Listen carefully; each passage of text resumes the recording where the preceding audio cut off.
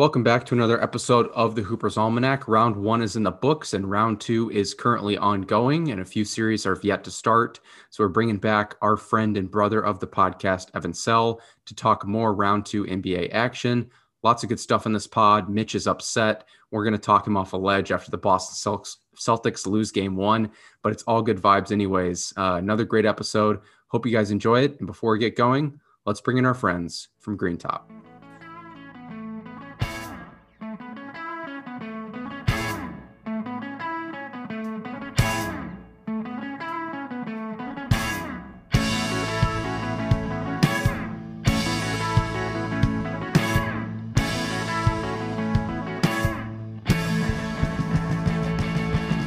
We are back at the Hooper's Almanac. Mitch is barely alive after the Celtics got manhandled in game one. Marcus Smart is badly injured, it appears. His leg, quad bruise, shoulder stinger, sort of what Chris Paul had toward last playoffs, which clearly is an injury that affects you greatly. But he played through it, ended up coming off the floor a little bit early there toward the end. But the Celtics lose game one at home pretty convincingly. Mitch, are you contemplating things that are bad to yourself, or are you still with us here? He's so dark already. But yes, but no. Here I was telling Evan, I predicted a game one loss because if you think back to the Nets series, what happened in that? The Celtics should have probably lost game one, and then what did they come back? They came back with adjustments in it. The other thing was they started adjustments in the second half by not playing Daniel Tice at all, which was such a smart idea in every way possible. The two things we can look at: Rob Williams, when guarding Giannis Antetokounmpo, Giannis went 0 for 5 whenever Rob Williams is guarding him tonight. I will take that every day of the week. So if we can keep that matchup going, that'd be awesome. Or just if the Bucks want to keep attacking that. My whole thought process is this. You talked about the Celtics getting manhandled. It was basically Marcus Smart got manhandled and just destroyed the entire night. Rob Williams got kicked in the nuts twice. And then we had a bunch of different players just like not shoot well. I mean, Jaylen Brown didn't shoot great at all. Jason Tatum wasn't at all himself. And the role players for the Bucks, I mean, were incredible. Plus Drew Holiday was stellar in that first half. So you kind of have to take it with a grain of salt, but I'm not totally losing my mind yet. That's what I'll say, because everyone flipped out in 2019 when the Celtics won game one and Paul Pierce crowned the Celtics the champions, and then the Celtics went on to lose the next four. So I have not lost my mind yet. Classic Paul Pierce take. Just doesn't know what he's saying. Well, that's good to know. I'm glad you're optimistic. Ever the optimist, Mitchell Sell. We'd love to hear that. I was a bit more concerned, to be quite frank. I mean, yes, Rob Williams actually played well against Giannis, albeit a very small sample size. I thought Al Horford actually played good defense. But Giannis still had a great game. I mean, he didn't shoot poorly. He didn't shoot well, actually. 9 for 25 from the field. Took 2 threes, missed them both. Poor from the line, 6 for 11. But, I mean, he ended up with a triple-double. Still had a great game overall, was dominant in the paint. That was the thing for me that was surprising, is just how much the Bucks dominated down low on both ends of the floor. I mean, you look at points in the paint, 34-20 in Milwaukee's favor, out-rebounded the Celtics by 6 points. My biggest thing that I noticed was Jason Tatum's inability to score in the paint, relying a lot on three-point shooting as the rest of the team was. 53-point shots during this game. We talked about it last series, Mitch and Evan, with the Bulls, is the Bucks are going to let you shoot threes. They're going to invite you to shoot three-pointers. Now, the Boston Celtics are a much better three-point shooting team, and they didn't shoot awesome today. But that's going to be something that they're just going to have to simply shoot better, because the Bucks are going to leave them open, and they left a lot of points out there today. Totally agree. Well, Evan, I mean, I know also we have Evan Soell, my brother, on just this episode as well. Evan, I mean, you were watching the game too. What were your takeaways from the game? I mean, initial takeaway is how physical the game was. You see people bumping. I mean, it's the playoffs, you know. This isn't stuff that you'd see in the regular season. You'd see the referees crack down on this type of action a little bit more. But yeah, you guys alluded to a little bit. Just the physicality with Marcus Smart and Williams, you know, getting kicked. I think that's going to be a common theme. It felt like a game 7 to me just watching it. Just the intensity, and yeah, as a person rooting for the Celtics, I was a little discouraged seeing that the Bucks had such control over the game. First of all, because the game was in Boston. Giannis did not shoot the ball very well. I mean, he still had a great game, obviously triple double. But I don't think you can count on him missing that many shots close to the rim anymore. Then again, I don't think you can count on Drew Holiday putting up 25 Right. every game. So there's definitely going to be give and take as the series goes. I don't think Jaylen Brown will have another bad game like he did today. Yeah, it just felt like Celtics couldn't catch many breaks today. Bucks were taking advantage of. I mean, when Giannis went out of the off the floor in the late third quarter when he picked up his fourth foul, that was like the time for the Celtics to take over, and then they lost those minutes when Giannis was out. That was like the turning point in the game for me. Whenever they couldn't even get their offense going, couldn't come up with stops on defense when Giannis was off the floor. That's when I knew things weren't looking good for the Celtics. All credit to the Bucks. Yeah, no, absolutely. And I totally agree with you. I mean, those minutes where Giannis is off the floor, the Celtics have to take advantage in every way possible. The thing was the big trio that they had out there to start the game that they had throughout most of the game with Portis, Lopez, and Giannis was crazy. And like I did not expect it to work as well as it did against the Celtics team that has had such great offensive chemistry over the past like 3 months, but it was so disruptive to them. And that's what I know you kind of alluded to earlier, Aaron, was the fact that Jason Tatum could get in the paint. It's because they have 3 big guys that they can throw at him. And so I think what they started, and I saw it like in that third quarter, they started making that wall that usually teams make for Giannis. They were making that for Jason Tatum, that he couldn't get in the paint. And if he did, they were going to swat everything that went in there. So I don't know. It's going to need to resort to him not going all the way in there and maybe stopping and hitting that pull-up game that he is so accustomed to doing. I think last series was just so easy for him to get in the lane that he just needs to pull himself back into that game, that mid-range game that he is so good at anyways. I would also like to see the Celtics run more stuff off ball. I talked about this on the last podcast with Andrew and Carl when we were talking about the potential Heat matchup, and the Heat do so much off ball. The Warriors obviously are known for doing so much stuff off ball. The Celtics really don't do that. It's a lot of pick and roll action, a lot of ISO action, just ball movement around the perimeter, swinging it around.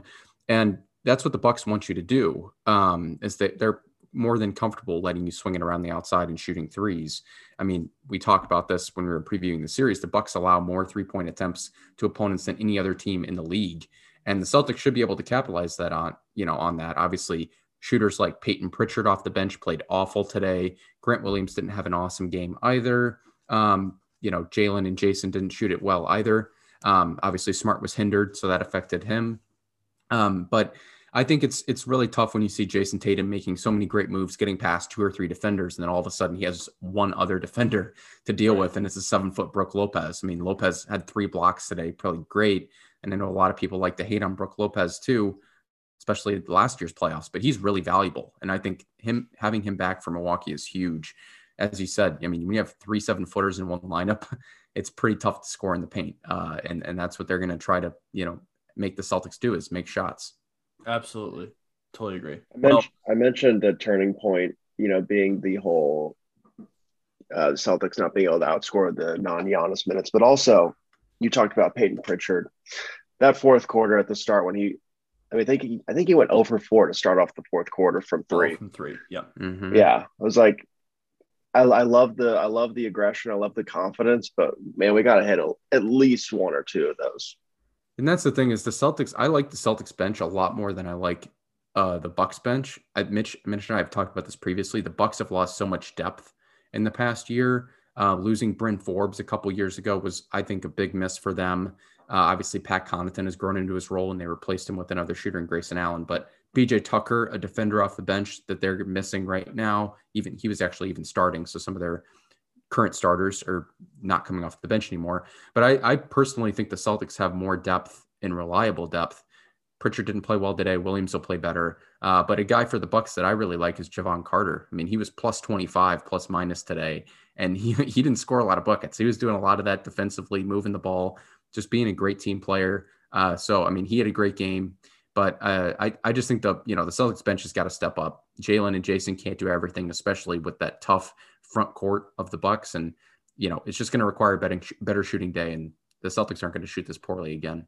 Yeah. And then it's going to come down to what can we get out of the Derek White minutes? Because my God, if this man can stop turning the ball over 3 or 4 times, it's just giving me early Marcus Smart vibes already. And it's hurting my brain a lot. So I like what he does just for our defense. He misses some rotations, and it just bothers me so much. So whenever there's these rotations that he misses, and it's these Grayson Allen wide open threes that we can't be having. So there's that, and then he'll have 2 or 3 balls he kicks when he's driving to the lane, and it's just like, dude, what are we doing here?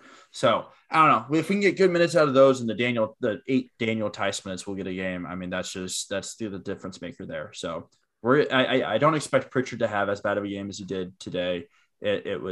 I said it off air. I think that he was super important in that series. The fact that he could go on runs by himself was just super important, and just the 3 balls he can hit. He has such a great chemistry with Jason Tatum. It's hard to leave him off the floor, but man, if we can get better minutes out of Derek White and Daniel Tice, it just makes it so much easier for the Celtics.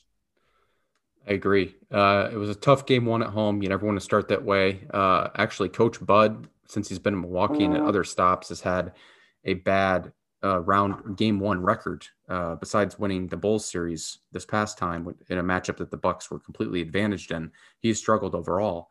So it was kind of surprising to see the Bucks come out like that and the Celtics come out the other way. I know, Mitch, you mentioned the Celtics played poorly in game 1 against the Nets, even though they ended up pulling that out last minute. But does the outcome of this game change your all's confidence in the Celtics moving forward? Do we still think the Celtics win this series? Obviously now home court has been taken out of their hands at the moment. Chris Middleton is still not going to return this series from what we know. What do you all think about this series moving forward? I still have a lot of confidence in the Celtics.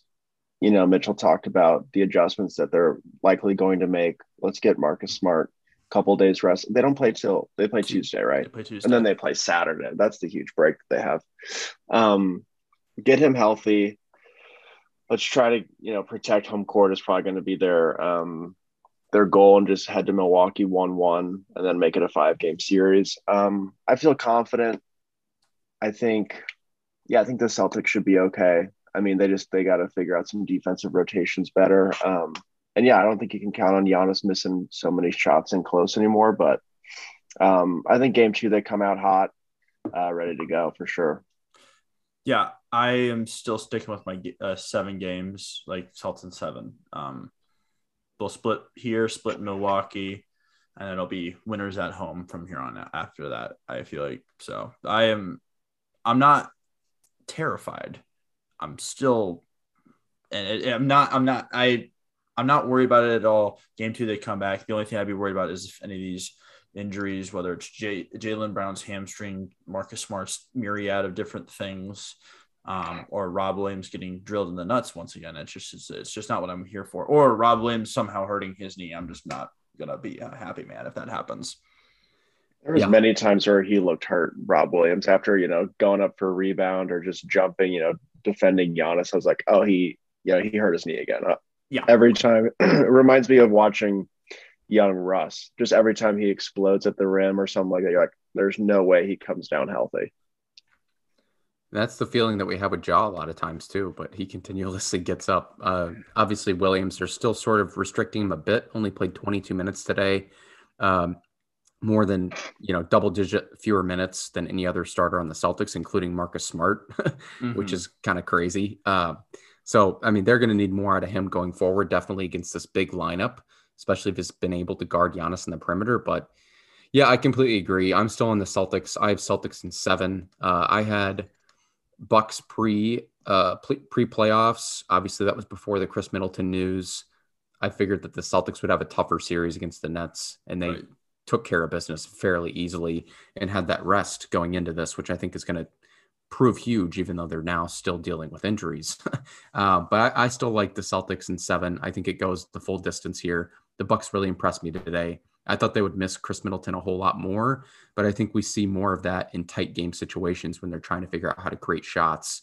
And even how good Giannis is, it's tough to lack that perimeter ball handling and scoring without Chris Middleton out there. So I still like the Celtics in 7. Awesome. Just as long as we all see on the Celtics, I mean, that's just all the big 3 riding together in this situation. So we hit on the game that's already happened in the Eastern Conference, but why not go with the other Eastern Conference matchup, the Sixers versus the Heat. Came out earlier late last week that Joel Embiid will be missing at least games 1 and 2 of this series due to an orbital fracture and a mild concussion. So that'll be a big loss for the Sixers. I mean, to say the least. So I mean, Evan, when you look at this series, what will make the difference for the Sixers? What are they going to need to do to even try to steal one in Miami? Yeah, I mean, going into the series thinking Joel was healthy, I had the Heat going 6 against the Sixers. Now with Joel out, I don't know. I mean, I think the Heat obviously sweep their home court games. I think they go to Philly up 2-0. My question is, where do these Joel minutes go? Do the Sixers go small, or are we giving DeAndre Jordan 20 minutes? What's the plan here? This is when you miss Andre Drummond right here. This is when those Paul Reed, right, exactly. Paul Reed played okay against Toronto. I mean, I think they go small inevitably. And who's there for? Tobias? Yeah. I mean, that's really tough when you're going up against Bam Adebayo. I mean, Tobias is not going to have score at all if Bam's sticking him. So, yeah. I think the Heat are going to out-bully the Sixers, especially in Miami. James Harden's going to have a nightmare trying to score, especially without Joel. I mean, he has no outlet. I mean, Tyrese Maxey will be able to relieve some pressure, but if Kyle Lowry and Jimmy Butler are healthy and they're guarding like they did Trae Young, I don't love the James Harden's chances for success and putting the team on his back these first 2 games, and ultimately that'll lead to the Heat taking over the rest of the series. Yeah, I mean, you hit it correct. I think it's a great comparison between last series of how the Heat guarded Trae Young versus what James Harden is going to experience for at least these first 2 games when Joel's out. Once Joel's back in, which I project him to come back in the series. I mean, he was talking about it post game, like, hey, it's the playoffs, like it is what it is. It seems like the medical staff is more so saying, all right, we got to let you sit for at least 2 games. I could totally see him coming out with that mask on game 1 if he had it his way, which I would be all about. But I think James Harden's going to have a tough time these first 2 games. It really is going to come down, can he draw fouls and how the refs call it? Because Miami's a super physical team. They're in the bottom 5 in the NBA in terms of fouls per game. We saw that against Atlanta a little bit. They struggled and just let up some free points at the line. That was basically the only time Trae was successful in that series. And so I think that's really the only way James Harden's going to be able to score here. I think this might be a big Tyrese Maxey couple of games. I could see him dropping 25 in games 1 and 2 because he's just so quick. I think he's one of the only guys athletically who can contend with this Heat defense. So I think it's going to be a few good games from Tyrese Maxey that they're really going to need. But I agree. I think Heat go up 2-0, and their offense, they're not going to have any issues going against the Sixers defense. There's nothing outside of Matisse Thybulle that is impressive on the other side of the ball. Well, the other thing I was thinking about was the Heat are so good just on team defense. There could be nights where that offense just doesn't move at all. But honestly, I'm like you said, I'm not worried about this Sixers team stifling them on defense at all. Like there is no worry, especially with Joel Embiid out. There is no person yet you're worried about attacking at the rim anymore. I feel like you can be worried about DeAndre Jordan all you want. That's just a stupid thing to be worried about. So I think that this team, the Heat I think the Heat have it in 5. He'd have it in 5 here, especially if Embiid. I think Embiid can help him out in game 4 if he's back and playing. But if Embiid doesn't play at all, it's a sweep. That's just my whole thought process on it all. Yeah, I have the Heat in 5 or 6. I think it depends on when Joel comes back. I think they win at least 1 with Joel. Maybe, if Miami's going back 3-1, game 5, that's tough. So I think the Heat have this pretty much locked up. I liked them before the Joel injury, as you said too, Evan. So I don't see a path for the Sixers, honestly. I think the Raptors are a very great team, but there are so many flaws with them. Like they struggle to score the ball so much. And we saw that especially with Van Vliet out, albeit, Van Vliet has some lapses defensively that they were able to cover up with him out, but offensively, they weren't able to do nearly as much. The Heat don't have those issues. They have so many shooters, best 3-point shooting team in the NBA. Jimmy Butler, if he plays the way he did in round 1, also going to be tough to stop. And Bam is going to play a lot better. He had a horrendous round 1 series offensively. I don't think he even averaged double digits point scoring. So he's got to have a bigger series, especially once Joel comes back. The thing is, there Are Jimmy Butler and Kyle Lowry healthy? Do we know? I haven't even looked at that. literally was about to say that. So like PJ Tucker, Jimmy Butler, and Tyler Hero are all right now questionable for tomorrow. So this is what the Heat do. I've been watching this. I've been keeping a close eye on this. Every single game, there are like 7 guys that are questionable for the Heat. That's the way they do it. It's like this weird Miami Heat culture facade situation that they try to throw out in doubt. Now, Butler missed game 5, but from what I've seen, he's going to play. I don't know about Tyler Hero. He played sick. in game 5. He's sick. So that's what they're saying right now. So okay. Lowry's out though. I know that. Yeah, Lowry's out. Hero is expected, and so is Jimmy Butler. It looks like both Butler and Hero are expected to play. Yeah, then Tucker has some calf thing. I don't know whatever that's supposed to mean to me. He's been struggling with that. It seems like the whole because he's questionable every game and he powers through and seems fine during the game. I mean, he's just a warrior. So I think it's weird that the Heat do that. I haven't seen any other team do that during the playoffs. But I think as long as Jimmy stays healthy, they shouldn't have anything to worry about. If Jimmy or Bam go down plus Lowry, then you're worried if you're the Heat. But other than that, they should be okay. The other thing is the Heat also got Victor Oladipo to come back. I mean, come out of the phone booth like he's Superman again, like he did in Game 5. I mean, if you have another game like that from Victor Oladipo, I mean, if you get that kind of production of Oladipo, you're riding high. You're not worried at all about that bench group at all. Yeah, completely agree. I mean, he had a welcome back to the NBA type of performance. I mean, we were wondering if he was going to play all year. He played a few games down the stretch toward the end of the season, but he looked like the Victor Oladipo of old, honestly, which was super awesome to see. Now, the Hawks have an extremely porous defense. True. The Sixers aren't awesome, but they're better. So, I mean, he's not going to be asked to do nearly as much as he was in Game 5 either. So we have to take that into account. Probably going to play 20 minutes a game off the bench. But, I mean, if they can get anything from him close to what it was in Game 5, that's awesome because he's another ball and a shot creator. He's just a great ball handler. A lot of the guys that the Heat run off the bench and surround Jimmy Butler with are just shooters who move off ball. So it's really valuable to have that other ball handler. Gotcha. No, I totally agree with you. Well, what we're going to do is we are going to take a quick break. We're going to come back with some Western Conference talk, but this was our little Eastern Conference bit. We'll be back with some Western Conference.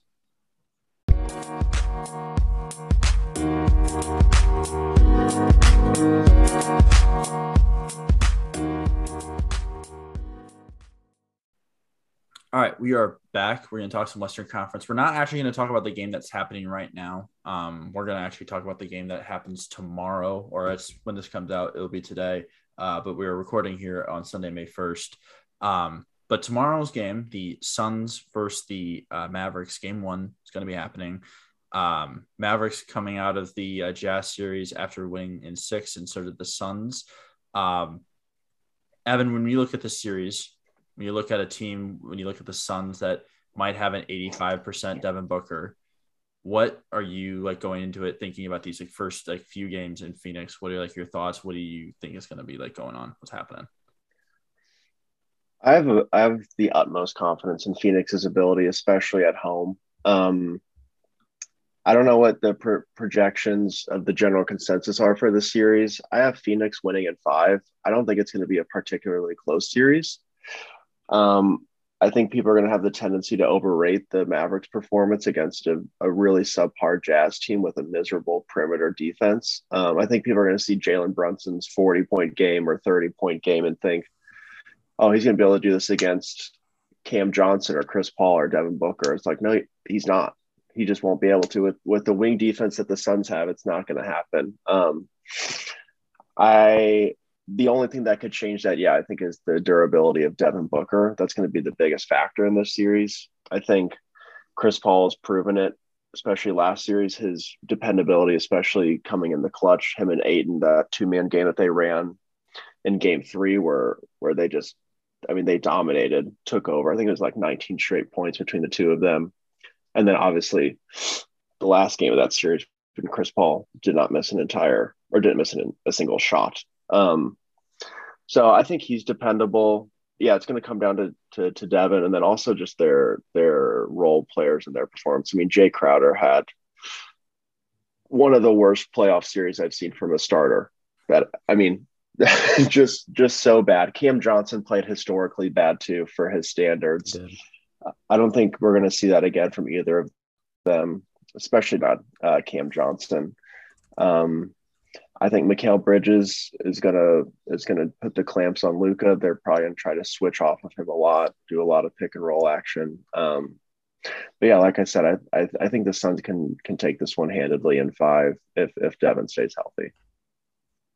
Yeah, and one of the themes you talked about, Evan, was the Cam Johnson. When you say historically, yeah, his 3 years of the league, a very historically bad series. I mean, what a history he has in the league. But Jay Crowder has these moments when you just are wanting to bang your head through a wall.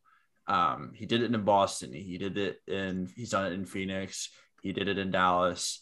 The only place he did not do it. Oh, and he also did it in Miami. The only place he did not do it in and had some great success was Utah. Like he had these, like the series against the Thunder where he decided to be 30-point guy every night against the Thunder back like in 2017, 2018. So this is not like unnormal from Jay Crowder. He has these moments where he can't do anything on offense. What you do get out of him is still his defensive aggressiveness, and that's what you love to have him for. But offensively, historically terrible, and I don't disagree with you. But you're going to get that defense out of him, and he's such a switchable guy you can throw at Luka. So I'm not worried about it at all. Yeah. Aaron, when you think about the series, Evan has him in the Suns in 5. Are you that bullish, or what are you thinking? I personally think the Mavs keep it, pressure them a bit. I think they'll win at least 2 games. I think it goes to 6, maybe 7. I'm really strong on the Mavs. I do agree with you, Evan, that, there's a possibility that the Jazz have completely skewed how we view the Mavericks, but I think I was on the Mavericks pre-playoffs and just saw the Jazz as a great matchup for them. I think their defense in particular is one reason why I think they'll be competitive. There's not a great individual defender on Dallas like there is on Phoenix. I think Phoenix is the perfect storm when it comes to having a guy in Mikal Bridges being able to lock up or at least stay with Luka Doncic here and there. But I think the Mavs team defense is really, really impressive. And I think it's going to cause some issues for their role guys. They still have a huge disadvantage when it comes to guarding DeAndre Ayton, just because the Mavs don't have a whole lot of size down low. And Ayton has played fantastic so far in the playoffs. I mean, he was their second best player in that Pelican series. But I still think the Suns went out. Home court advantage is fantastic.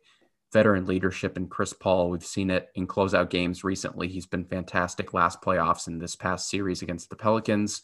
Devin Booker being healthy will add another element to their team that we haven't seen so far in the playoffs.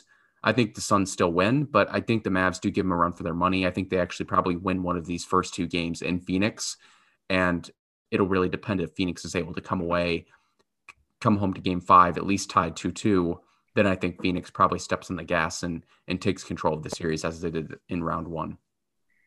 So I am going to side with Evan on this. I think it's 4-1. However, I think 4 of the 5 games are all close. I think there is one Phoenix game where they just blow them out. And I think that's probably like game 5 or game 2, where the Phoenix just comes in and they just stomp on the Mavs. I feel like the Mavs will maybe take 1 at home, but they'll all be close games. The difference in those games is Aaron and I have already talked about it so many times during this year. This clutch stats for the Phoenix Suns in just these close games. I don't distrust the Suns team at all. They lost 1 clutch game against the Pelicans. And it was one of those games where Jose Alvarado was doing stupid shit the entire time. So, I mean, stupid good shit though. The thing is, you're going to have one of those games where Luka Doncic does ridiculous things at the end of a game, and I'd expect that in a game in Dallas. And it's going to be shots over Mikal Bridges, and it's going to be nuts. So I think every game is close except for one, and it's one in Phoenix, and they're going to blow them out. So I think the Suns have it in 5 now. The only thing that pauses me at all is if Luka has one of these all-time, I'm going to carry the Mavericks moments and do it against one of the best teams in the league kind of things. And we've seen it happen in history. I've talked about it before. But that's the only thing that I could see like getting the Mavericks to this next round at all, or even putting up a fight in this round. Here's the thing with Luka, and Mikal Bridges is arguably the best defensive player in the NBA. He's top 3. I think he was runner-up for Defensive Player of the Year this year. Correct. Luka Doncic has proven to do it against really good defenders. And I know the Jazz are not that, right. But you look back to his previous 2 playoff performances, he's going up against Kawhi Leonard and Paul George. Right. and a lot of other good scrappy defenders on the Clippers in between. Patrick Beverly, keep going on the list. Marcus Morris. Batum was on him. Yep, Markieff Morris. I mean, there are just a lot of tough guys on that team that are just going to get physical with you. And Mikal Bridges is definitely that. Jay Crowder is definitely that. But Doncic in both those series has won at least 2 games. Won 2 the first time, won 3 games in a series they probably should have won. They were up against the Clippers last year. So I think based on that, the team around him has also gotten better. It's different. They're not as focused on center play, and they're more versatile. They run that small ball lineup, which they did against the Jazz late in that game with Dorian Finney-Smith at the 5 that I think actually really works. I think it'll be an interesting play with how the Suns decide to keep DeAndre Ayton and use him, especially in those switches on Luka. So I don't know. I have faith that Luka wins at least 2 of these games. I agree the Suns take it, but based on past performance of him, he clearly took a step this year in the playoffs, getting past round 1 finally, and he's been able to perform against a great defensive team in the Clippers, who were the title favorites, at least in one of those 2 playoffs. So I think they win at least 2, and they make it almost every game close. Yeah, I think Luka's going to have a great series. Yeah, to your point, Aaron, like the past 2 times that he's played the Clippers in the first round, yeah, I mean, we've got Kawhi Leonard and Paul George on the perimeter defending him. So he's proven to do it against the best defenders on the biggest stage. So I have no doubt that he's going to average 32, this series. But I think the support cast from the Suns is ultimately going to be what does the Mavericks in. And that's fair because especially when you talk about Jalen Brunson, I mean, he had such a great series against Utah, and we've seen the strides that he makes, especially with his footwork in the paint, like pivoting, reverse jab, like insane, just putting Rudy Gobert in a spin cycle down low. I think DeAndre Ayton is a really good defender. I mean, I wouldn't put him in Rudy Gobert territory. I think he's actually a little bit more mobile, but he's very susceptible to shot fakes as well. Yep. So I think DeAndre Ayton's got to have a great series and he's got to be really disciplined on staying on the floor. And I would be surprised if Monty Williams lets him switch on to Luka at all. I think Mikal's got to be fighting over every single screen, or Jay, whoever's guarding Luka on ball. They can't switch anything unless it's another good defender.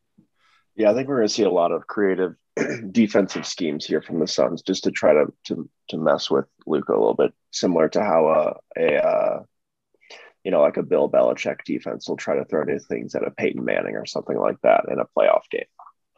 Yeah, the other thing is how many doubles that Phoenix might even try to throw at Luka too, because that's that's like the one thing Utah had success in was whenever like they tried to double Luka, the amount of like misplaced passes were to like his guys on the wings.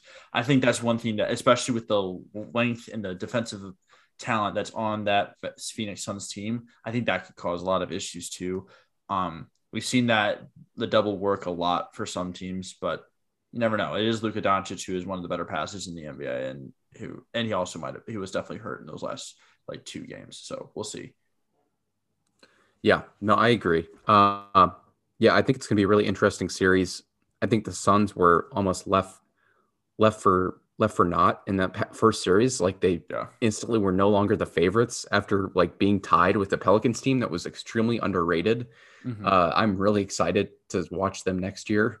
I think they're going to be a playoff team, especially with Zion in there. I mean, throw in Zion for Valanciunas here and there and you play him at the 5. I think that could work really well. I don't know how they're going to do it with both of them on the floor at the same time, but I really think the Pelicans are a strong team, and especially since they were missing Booker, the fact that the Suns were still able to win that game in 6 is pretty impressive to me, especially based on how you said, Evan, the role guys played for the Suns in Crowder and Johnson. They're not going to shoot that poorly again. Yeah, totally agree. Well, we have that game. And then we have the other series, which right now we are 8 minutes left in the game. That's 103-97 Warriors. And honestly, this game has been a lot of fun. Draymond Green got kicked out in the first half, ejected in the first half for pulling down the Brandon Clark jersey. Ja Morant 4 3-pointers in this game. Right. It's been something ridiculous, but basically the Warriors are just tempting Ja Morant to shoot this entire game, and they've been talking about it all series. I mean, all games so far. I mean, Aaron, when you look at this series, when you're looking at this Warriors-Grizzlies matchup, what pros do you see going for the Warriors in this series? I think it's a lot. I mean, I think there are some advantages that the Grizzlies have, but just to start on the Warriors side of the ball, um, I think it just shooting on its own. I mean, you mentioned it today, Evan. John Morant shot it great. He shot 9 threes, which I think is like triple the number he shot it all in a single game against Minnesota.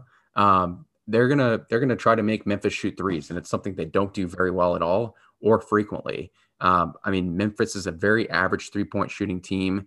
Golden State, on the other hand, obviously we know the splash trio now with Jordan Poole stepping up, and they're so reliant on the three as well. I think they take the second most threes in the NBA. Memphis has the third fewest threes in the NBA. We saw a very similar statistical split in that Bucks versus Bulls series, and we saw how the Bucks were able to take advantage of that mathematical discrepancy. I just think it's going to be tough if the Warriors are hitting their shots for Memphis to keep up. I don't think Memphis is super talented defensively. They have a ton of grit, and Jaren Jackson's a really good defender. I think Dylan Brooks is good as well, but they didn't really guard anybody in that Minnesota series, and I think it's going to be tough once the Warriors really get comfortable to guard them as well. We're seeing it. They might take game 1 on the road. I mean, that's a great start for them. So I think shooting specifically is a huge advantage for the Warriors, and that comes without saying, but also veteran leadership. I mean, we saw how young the Memphis Grizzlies were in round 1 as well. They got lucky in the fact that they were going up against an even younger and even more immature team in Minnesota. Right. You're not getting that in this series. So I think huge advantage for the Warriors, and I have them in 5. What about you? What are some pros do you think for the Warriors?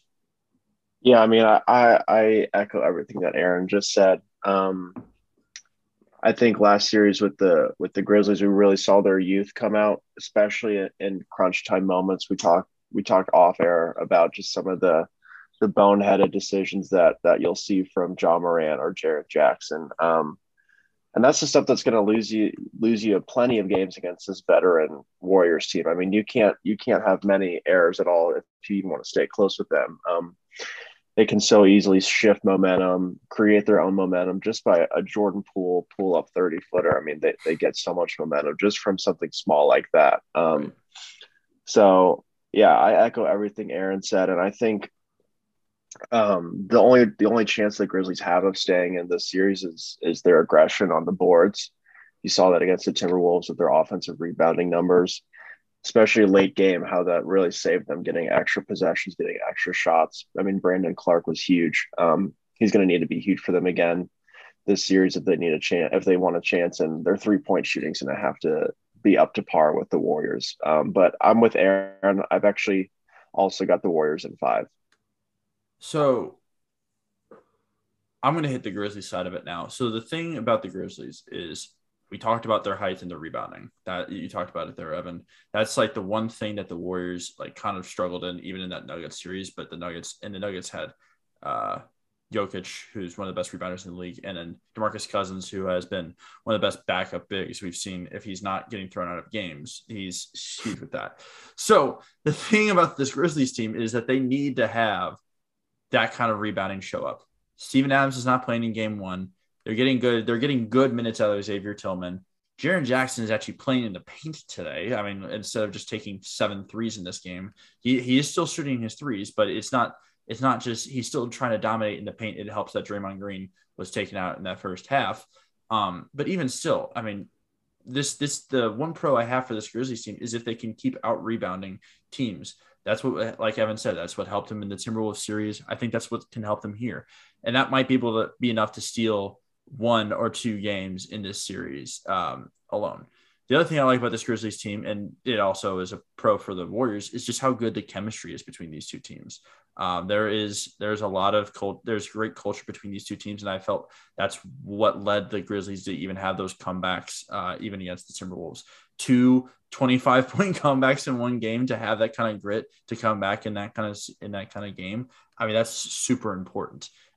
So I don't think this Grizzlies team is afraid of getting down on anyone, because they showed in that first round that they can come back and still fight back from any kind of lead. So I like that kind of side of it too. Plus, you have a worse defense in the Warriors team than the Timberwolves were showing out there as well. I feel like that you can go both ways on it. Draymond Green is going to be a solid defender on just about anyone he goes up against. The thing is that the Timberwolves had a lot more guys to throw at Ja Morant to stop him off outside. I think that the Warriors probably have a better team defensive aspect to it to try to make a better game plan for him. But I think Ja Morant has a lot easier time trying to drive past anyone on this Warriors team than he did in that Timberwolves series. Yeah, I mean, the Warriors team defensively are second in defensive efficiency. So, I mean, they're pretty high up there. But I agree with you when it comes to who's guarding Ja. I like Gary Payton II as the primary defender there. I know you said he was being switched on Bane quite a bit here in this game. I would like to see him on Ja as the primary defender. He actually started in game 1, which I think is maybe what Steve Kerr's thinking, just to get him used to playing a lot more in this series, which I think he'll be needed in. And he's still out there in crunch time, I believe. So he's going to be relied on in the series. And I'm totally there with you on the rebounding, Mitch. I think another advantage for the Grizzlies is the turnover battle. The Golden State Warriors have had a huge turnover problem all season, second to last in turnovers. Memphis is first in steals. They also, don't do a great job taking care of the ball.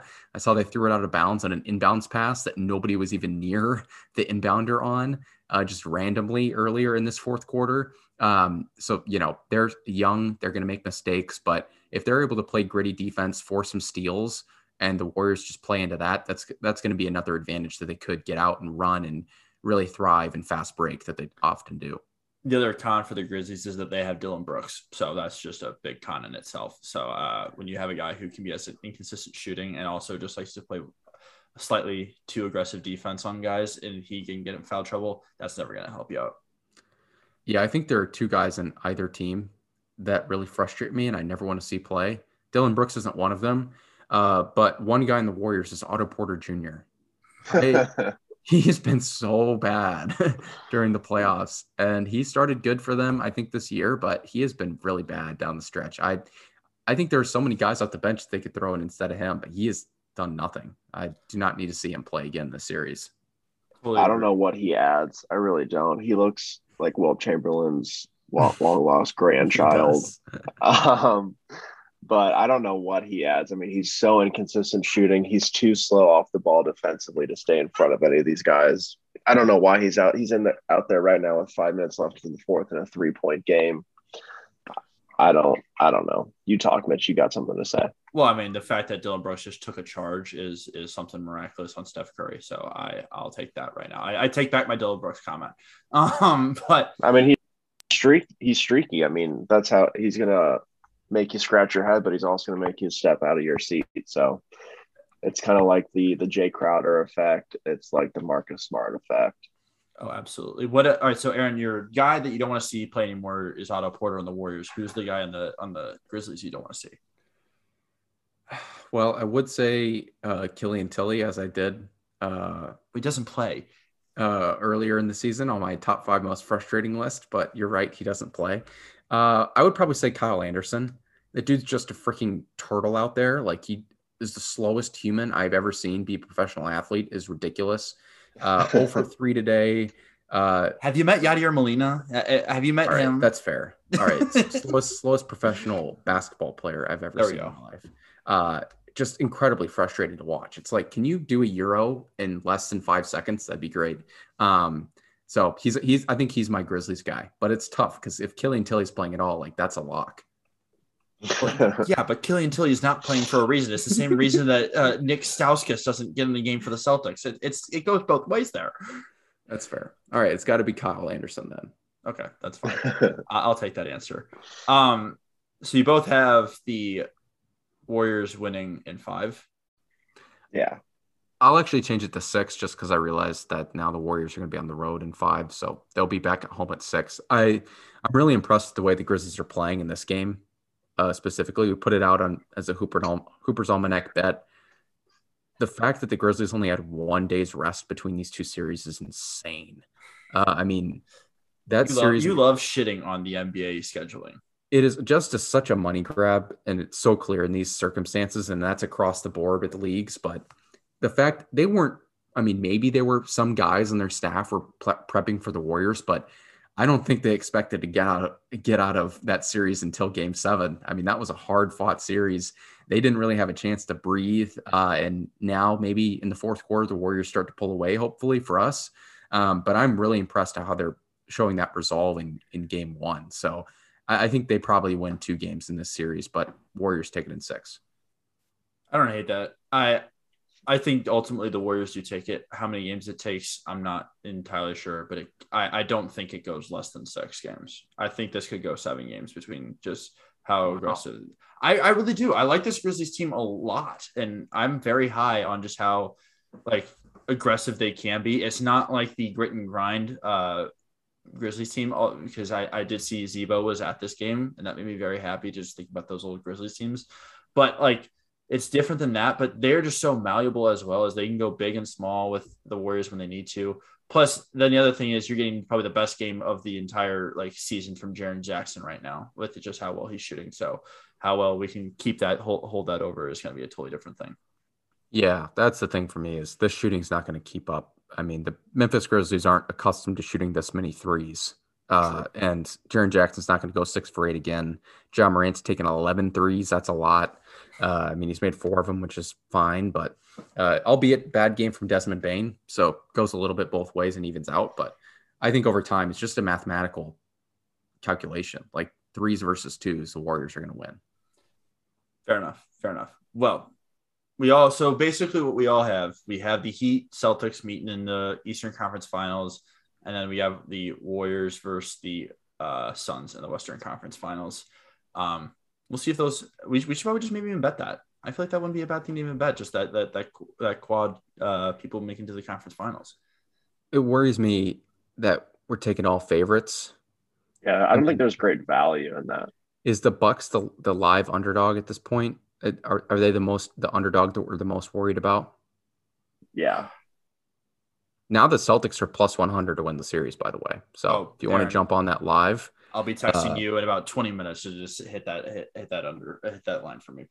I was going to say, that's the other thing I've noticed is like, wait to see how a couple games go before, unless it's a super favorable line pre-series, like the Celtics were against the Nets, like that was a steal. But other than that, typically a lot of the value is found mid-series. That was the case with the Mavericks last time, the case with the Suns last time. So I think we just got to wait and see how these series fold out. For the Heat, for example, why would you bet them right now when Joel Embiid has not played a single game? Once he plays and they win a game, then the odds completely drop. So the markets are a little bit crazy right now. You got to kind of wait and see how it goes. But Evan, do you think it's the Bucks then? How worried are we that the Bucks actually beat the Celtics? Do we think that's a realistic? I mean, that's the most realistic underdog coming out on top. If you look at the rest of the board, I mean, you got the Sixers without Joel Embiid for at least 2 games. I mean, who knows? He could be out 3 and 4 too. I mean, there's no definite timeline on his return. You got the young Grizzlies team. I don't love their chances against the veteran Warriors team with 3 rings. And then I would say the second closest underdog to coming out on top would be the Mavericks, but you guys already heard my son's spiel and how I think they'll come out in 5. So yeah, I think the closest series is definitely going to be the Bucks and Celtics. And yeah, I mean, I would be worried about the Bucks taking it in 7 for sure. Yeah, that's the only series that, I mean, outside of the Grizzlies Warriors series, that was the one I automatically already had at 7. So even before, right, and yeah, Draymond Green's been out this entire second half, so it's going to be hard to see what we take from this game 1, especially if the Grizzlies can pull it out. It's hard not to think about Draymond's impact, especially in the late game moments, orchestrating defense and offense. For sure. Well, and then speaking on the Joel Embiid part of it all, as a man who's had an orbital fracture. Yes, Mitchell, give us your insight. If it's not more than 3 broken bones, then I don't want to hear it. No, I'll say this: if it's just it'll have so much of an impact on your face. I mean, it just that is great medical analysis. Aaron, did you hear that? Aaron, it's going to have impact on your face. Fracturing your face will have such an impact on your face. Quote unquote. That's great. How did you suffer an orbital fracture? Oh, Aaron, baseball bat to the face in 8th grade. Oh, that's brutal. Metal bat right to the face. It was my God. Kid let go of his bat swing on the backswing, and it came and drilled me in the face. On deck circle? On deck. It was a great time. Robert Deshu. I hate you to this day. So you know exactly what it's like to be in Joel Embiid's shoes. Well, yeah, especially we were playing the same sport too when it all happened. So also Andrew Wiggins just hit 2 clutch free throws back to back. Yeah. So I we know got a tie game here. We do. Yeah. Or am I behind? You're delayed. Yeah, Wiggins makes both. I have it at 110. I have it at 110 Oh, one time. I'm behind. Yeah. So yeah, no spoilers. I know we will not be spoiling for Aaron Carter. But that's kind of our talk about the NBA playoffs. We will be right back with a little cereal and wait, hold on, Aaron. Fine. What do you want? Yes.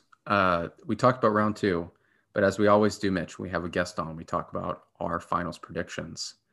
Now that we have round 1 in the books, Evan, I think, who did you have? Heat Suns? Heat Suns was my pick from November. It was my pick from 2 weeks ago. It is my pick today on May 1st. Wow. Heat. All right. I think they have the easiest first round matchup possibly, depending on how Embiid plays. Yeah. Mitch? I'm sticking with my Celtics Suns, and it's gone 4 different directions this entire year. So I'm going to say Celtics Suns. I expect the adjustments to hit well in game 2 for the Celtics. So yeah, I think it's Celtics Suns too. Oh wow. The East is tough though. I could really see 3 teams making it out of the East. Yeah. Maybe in a Cinderella story, maybe the Mavs make it and there's a Booker injury to the Suns, but honestly out West I only see 2 and really I only see 1. Right. I think we've seen the Suns Warriors story a few times. Suns are just better, plain and simple. If they're both teams are at full strength, Suns beat them. I think the East is a crapshoot though. Like if Giannis somehow Supermans his way past the Celtics and then Chris Middleton's back, we've seen him sweep the Heat last year. I know the Heat beat the year before, but that's a very interesting matchup. And that's going to be, talk about a physical series. That would be an insane series. Yeah, this could be really, if the Celtics make it, it's going to be reminiscent of the bubble series too. It's just going to be a bunch of who's going to go off tonight kind of games. So it'll be. Giannis could cement himself as a top 10 player of all time if he comes out of this playoffs on top. I was talking about hot take, or maybe hot not. Take. I don't know. Before Aaron goes here, I'll counteract it with if he wins this Celtics series. Because where do I have him on my list? Because I have him in the top at least 30 right now. I know I have him in the top 30. If he wins, if he beats the Celtics, if he makes it to the NBA Finals, I'll move him to the top 25, top 20, top 10. If he wins the Finals, top 15. Yeah, I don't know. I would just throw that out there. I don't know. What current day players do you have ahead of him? Current day players? Durant, Curry, LeBron. Well, LeBron, of course. Put him over Durant for me. Put him over Durant. Come on, Aaron. I'm sorry, Evan, but I'm doing. No, I don't care. I'm doing a 2-way player who, at this point, if he wins another ship, he'd be tied with Durant, right? Yeah. And being Durant came into that situation. We know how close he was in Oklahoma City. Obviously, he has potential to win one here, but I think that's a tough debate. I mean, I was talking with Kaz about it today. This is a completely different story if Kevin Durant's foot is a little bit smaller or he's back a little bit farther on that line. Coach Bud is no longer the coach of the Milwaukee Bucks. We're questioning if Giannis should have signed that extension, if he should leave this offseason. Obviously, now Chris Middleton gets hurt. Giannis can't do it alone. That's what they're going to be saying. So it's crazy how different the story is just because of the way things happened in that Nets series. So I think that's just an interesting thought experiment because now we're saying Giannis is locked to be top 15, top 20 all time. And if things would have gone differently, he's not even close to that. Yeah. I mean, do we have Russell Westbrook ahead or behind Kevin Durant all time?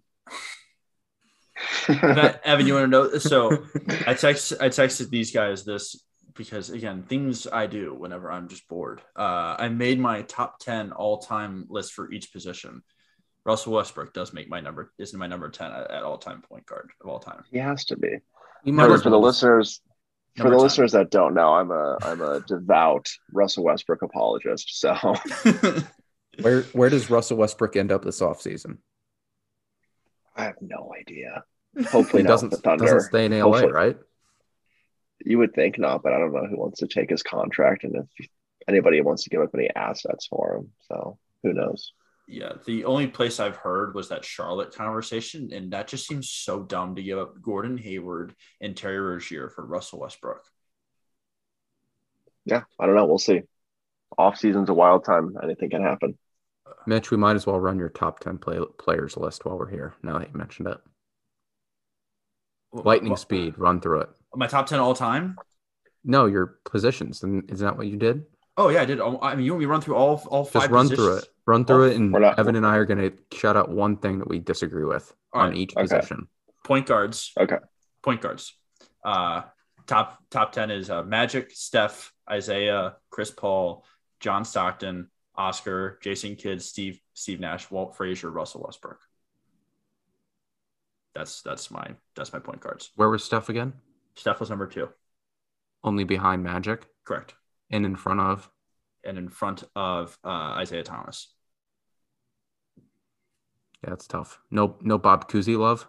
No Bob Cousy love. Bob Cousy didn't shoot. Couldn't dribble with his left hand.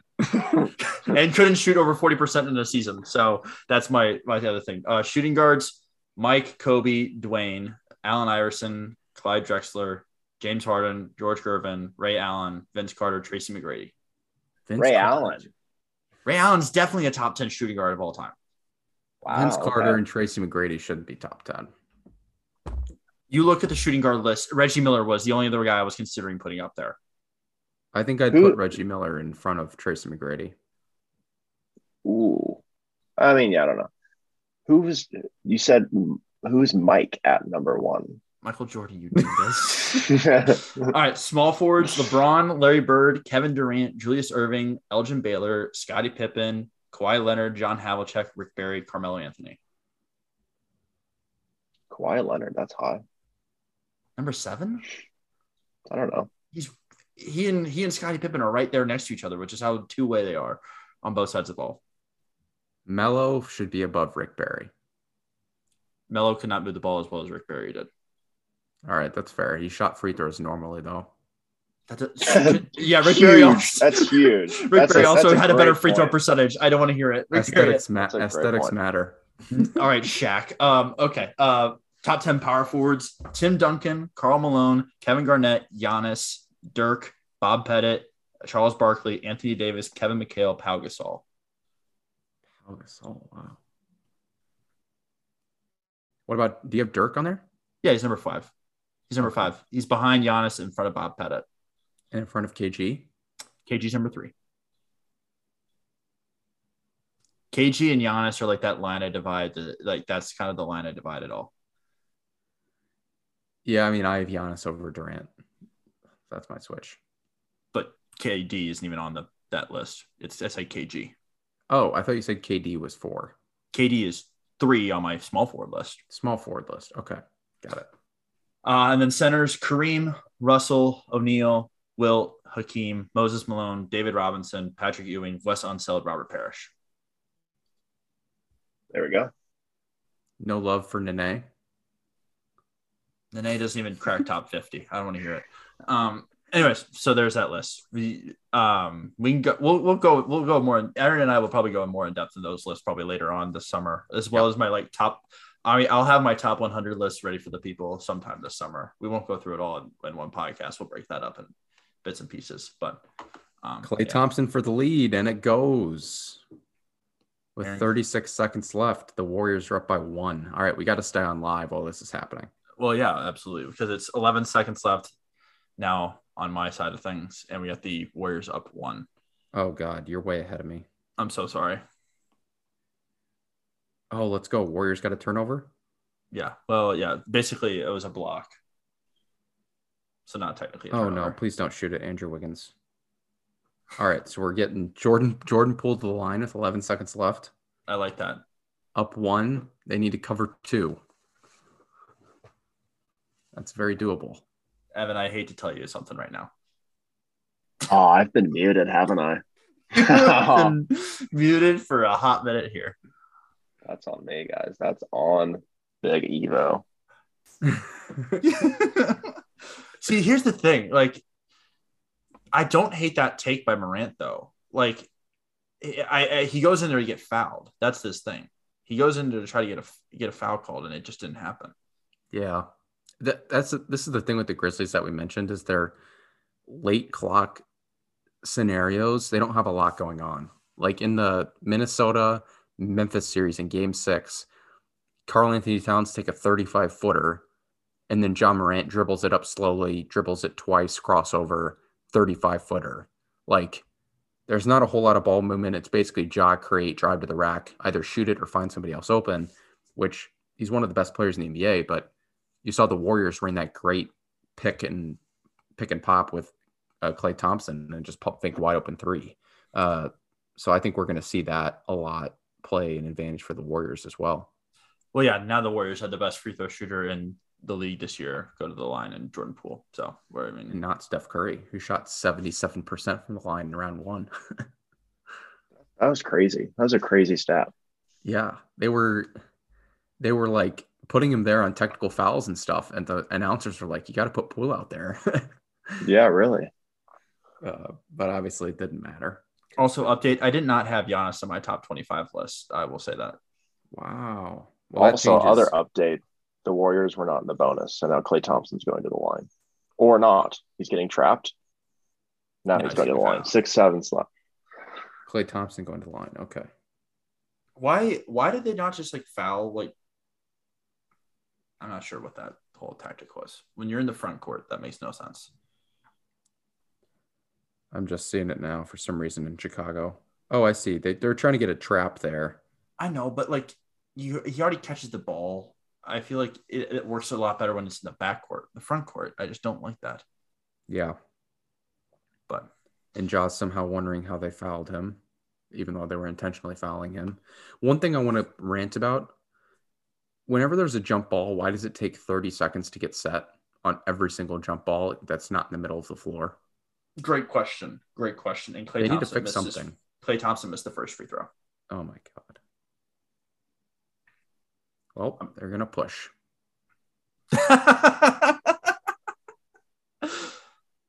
Unless we go to overtime. We almost like that idea a lot. All right. Well, just tell me if he makes it, because I'm just in a different country right now. Apparently. I mean, you are just in a whole different hemisphere. And he missed. Oh my gosh. And it is no one has a ball. No one has a call here. It is we're calling Grizzlies ball, but we're gonna have a review. Oh my God. Wait, who are we calling the ball with? How does he miss both free throws? Klay Thompson, not Clutch. Is that what we're saying out here? Evan, I hate to tell you this again. Oh man. I'm still muted, by the way. That's why you guys couldn't hear me. I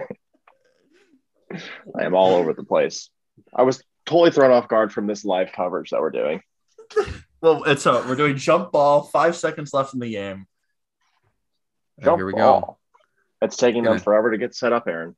That was very Coach Stratamus of me to say that right away. That was huge. Oh, I think that's off on Clark. They're calling jump ball. Doesn't matter. All right. If Warriors win this is going to be huge for the cover. Also, if the Grizzlies win this is not going to be huge for the HA bets.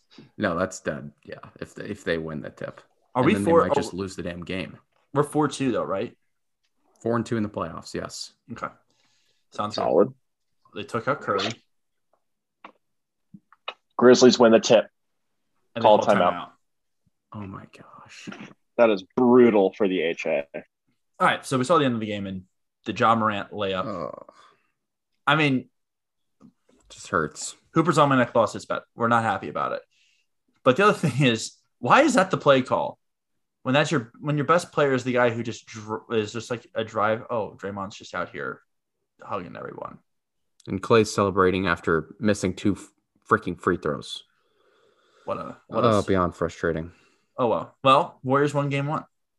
Warriors win game 1 on the road. I mean, they should have won that a lot more convincingly than they did. Shout out to the Grizzlies for playing that well on one day's rest in a new series. That is absolutely insane. But the Warriors down the stretch just didn't execute. Had a chance to win comfortably, even at a couple times. So that's tough. I think this is going to be a good series, Mitch. I don't think it's going to go 7, but great showing from Memphis. Absolutely. All right. Well, we thank Evan for coming on. It was great to have him on just to talk about playoffs. We're going to actually have him on for like every other week when it comes to just the playoffs. So it'll be good to have him on, especially when we get to the conference finals as well. Aaron and I are going to take a quick break, and we'll be back with a little Cereal and Brews.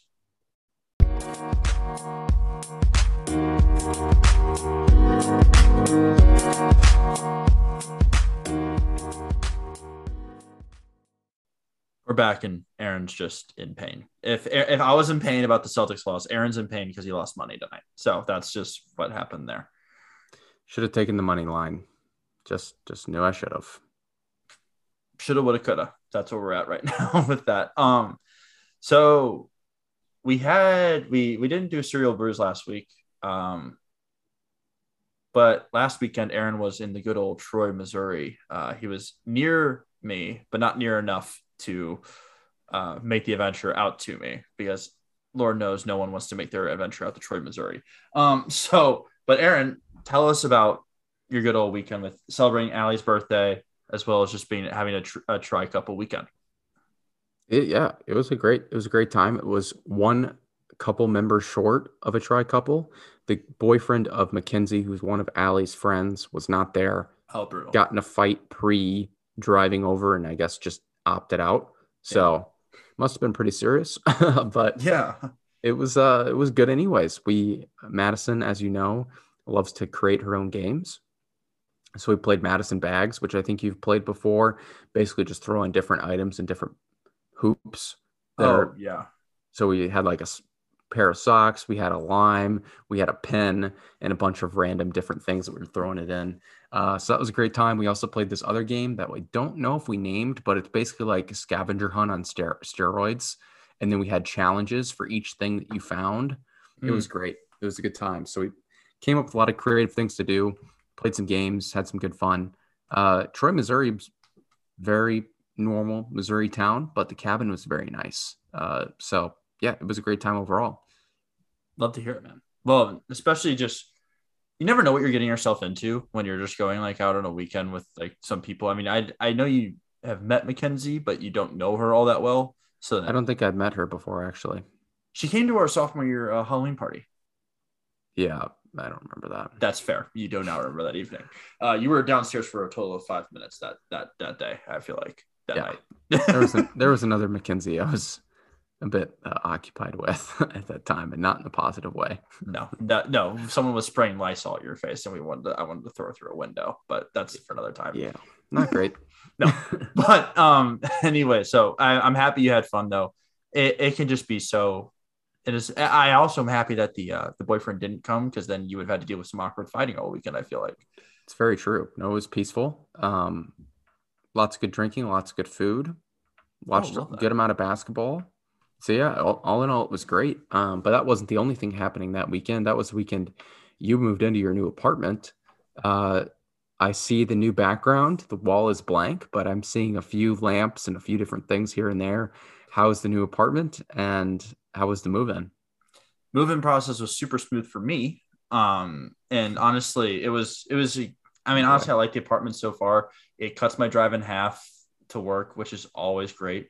I'm like literally 20 minutes from everything I need right now. Like I drove all the way out to Kirkwood yesterday to go see my Uncle Eric, and like it was a 20-minute drive out there when it's usually like a 35-minute drive from my house. So hop on 270 to 40 or hop on 270 to 70, and it's easy just to get anywhere from here.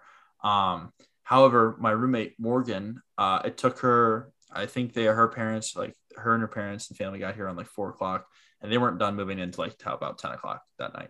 My goodness. There was like some switching of bed frames and mattresses because someone bought a too big of a bed frame, and someone else was pissed about it. And so I don't remember who was who at the time right now, but it was just a whole ordeal.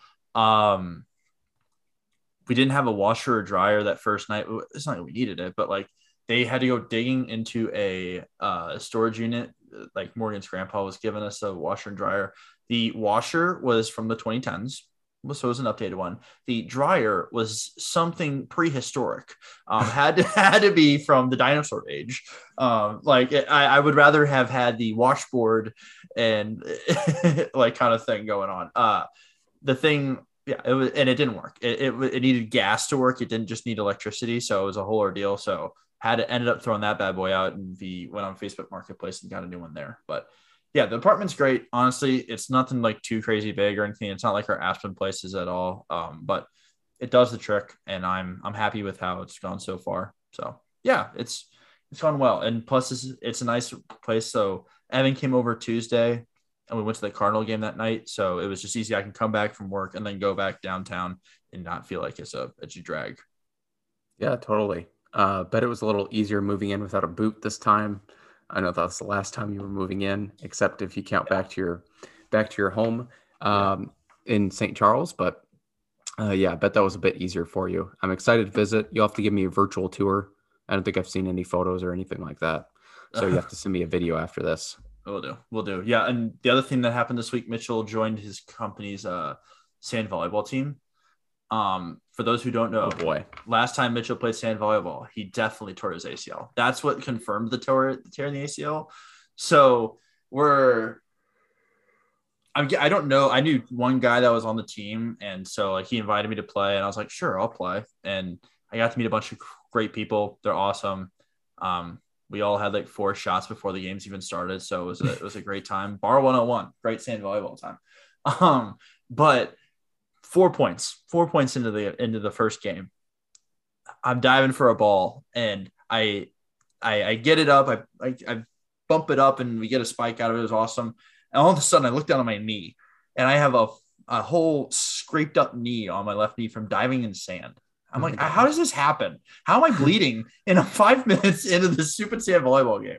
And of course, it's on my bad knee too. So I was just like, great, love that. But oh my God, there were no tweets. Like a rock sand? Like, is this like some like Boston beach? Like, what's going on? Well, I will say it did rain that night, so maybe like the sand was hard from that, if that makes any sense. But yeah, we won our first game. Well, we're 2-0. I missed the first game, but we're 2-0 in our matches so far this year. We also have a B team which likes to get drunk while we play our first game, and so nice. some of us play both ways, and they are 0-2 so far this year. So the fun team is the absolute like apparently in last week when they played, like a guy was 5 shots in and like 2 drinks and 2 beers in, and he does not look like a heavyweight at all. So he was just laughing the entire time on the court apparently. So I'm glad I didn't play that game. So. But yeah, so far it's been fun. We had, I think this week's game is at like at 10:15 on Thursday night. So it'll be a late night for me. Both of us are in a couple of rec leagues. Yeah. And it's some late games. Love it. Absolutely. How's basketball going? Good. Undefeated. I think we're 4-0. We had 2 weeks off here, 2 bye weeks. One was some church event. We played at that church, as I told you. Mm-hmm. And then the other was just a normal week off in the schedule. So we don't play this coming Monday, didn't play last Monday, but we play 2 Mondays from now. So yeah, it's going really well. Our team's awesome. I just learned that our best player is moving to New York at some point. I don't know if it's going to happen during the season. I'm sure he's not taking that into account. Oh, wow. But that's not going to be great. So we're going to have to figure out how to score without him.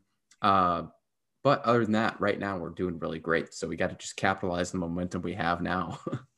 Yeah, it's like going to be losing your best player right for the playoffs. It's going to be, I can feel it happening. Yeah. You're going to lose him like that last game before the end of the season, and then you're going to have to figure it out on the fly. It's like if the Bucks lost Giannis and they're trying to play the Celtics. Except that sounds miserable. We may not be playing the Celtics, but it's just akin to that. He's not an athletic freak, but he's as important to our team as Giannis is. So gotcha. That'd be cool. That'd be really cool if he just left for New York during this. That'd be very nice for our team. Sounds like Donovan Mitchell trying to get out of Utah. So it's okay. Well, we're not trying to get out of your Spotify playlist though. So whenever you guys are listening to us, we appreciate you listening on Spotify. I found the bootleg. It's no longer existing. It has been taken off the internet. But we also appreciate you guys just following us on Twitter at Hooper's Almanac. We will be posting just some videos from this episode as well. We appreciate everything you guys do for us when it comes to our community. If you want to reach out to us, you can reach out to us to our email at hoopers.almanac@gmail.com. Appreciate you guys. Have a great rest of your week. And Celtics bounce back in game 2 on Tuesday. Right on, show.